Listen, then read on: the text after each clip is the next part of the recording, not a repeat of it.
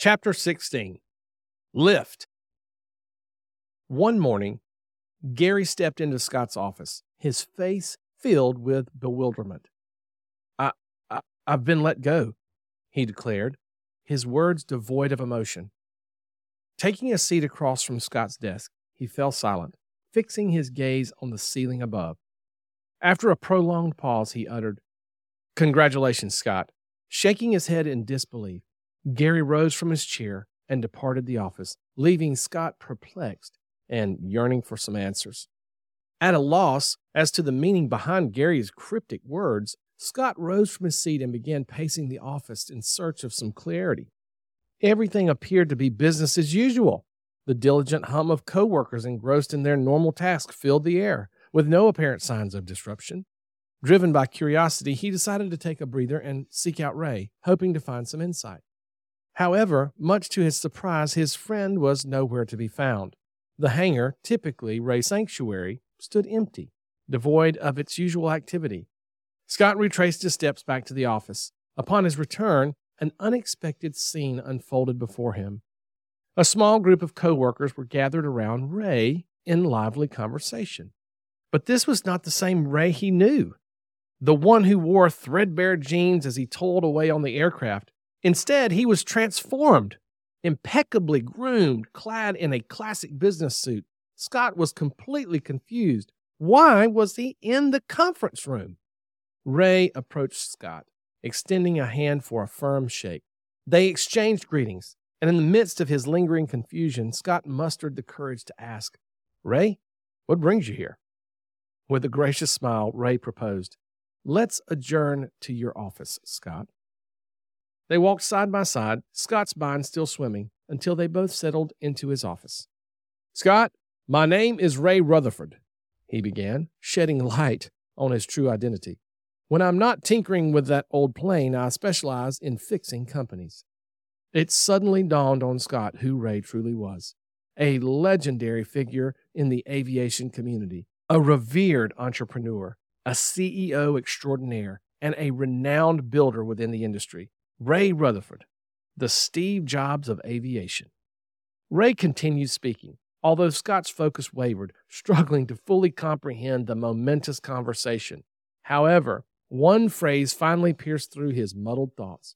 "Scott, I've acquired the company, and I want you to be my CEO." That message hit him with tremendous force, leaving him momentarily speechless. He, Scott, was to be the CEO of the company? Overwhelmed with gratitude, Scott stammered, "Ray, I can't express my appreciation enough." Ray, ever humble, responded, "No need to thank me, Scott. You did the hard work, not me." Scott interjected, recognizing Ray's pivotal role. "That may not be entirely true. Your guidance, your words, Ray, you made the difference."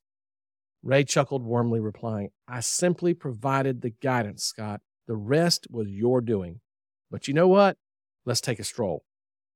Standing up, Ray motioned for Scott to follow him as they ventured out of the office and away from the building. They strode along a familiar path, leading to the aging airplane that had long been Scott's refuge.